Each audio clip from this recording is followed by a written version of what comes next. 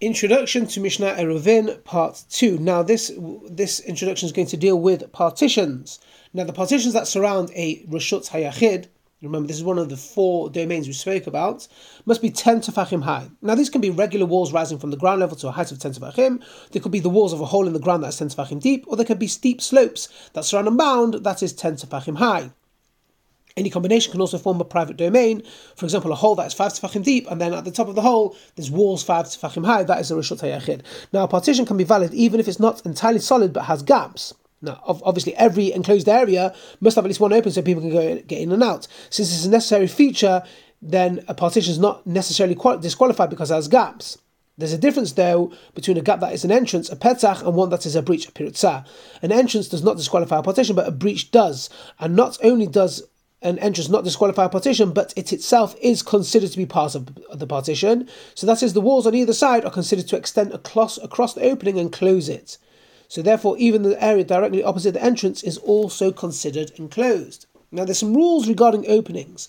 So number 1, a gap wider than 10 amot. To qualify as an entrance, a gap cannot be wider than 10 amot. Any gap greater than these 10 amot is a breach, and it invalidates the partition. Number 2, parutz murubeh al ha'omed, the gaps that exceed the wall partitions. Now, even if every gap in a partition is narrower than 10 amot, but the total width of gaps is more than the total width of the solid part, that partition is invalid. Number 3, Surat HaPesach. Surat HaPesach is the form of a doorway. So this is something that resembles a doorway. It's got 2 posts and a horizontal bar or a string that extends from the top of one post to the other. Now, this basically forms the shape of a doorway, hence the name, Surat HaPesach. Because it looks like a doorway, it's more effective than the entrances discussed at this point. It is not considered a breach, even if it's wider than 10 amot. So if you have to have a gap that's wider than 10 amot, you've got to make a Surat HaPesach, and according to most opinions, even if you have partitions made only of these structures, only of Surat HaPesach, that will be valid. And we use these widely nowadays to enclose the Carmelites, where carrying is rabbinically forbidden, and convert it into Reshut HaYachid, which is where carrying is permitted, and this is what we call an eruv.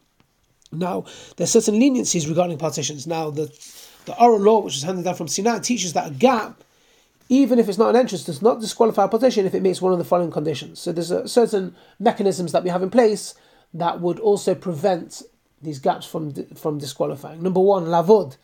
The rule of lavod tells us that a gap narrower than 3 tefachim is not considered a gap at all. Rather, it is viewed as solid all the way across. So you can have a partition of only narrow sticks planted in the ground some distance from each other, as long as the gaps between each stick is less than 3 tefachim.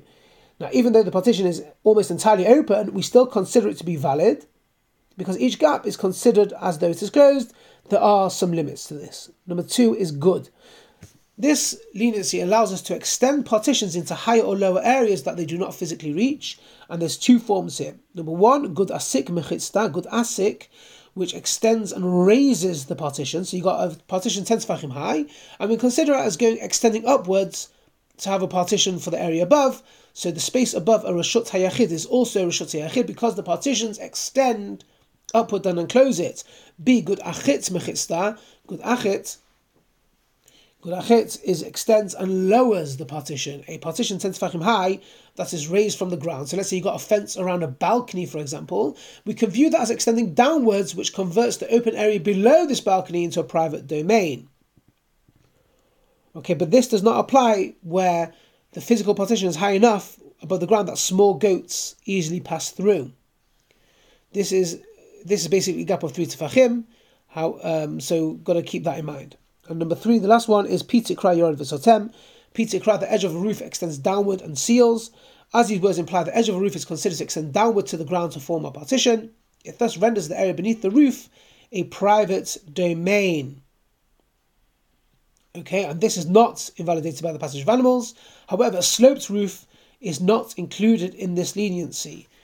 That's part 2, and that's partitions. And in the next installments, we will talk about Reshut HaYachid, which are prohibited by rabbinic decree.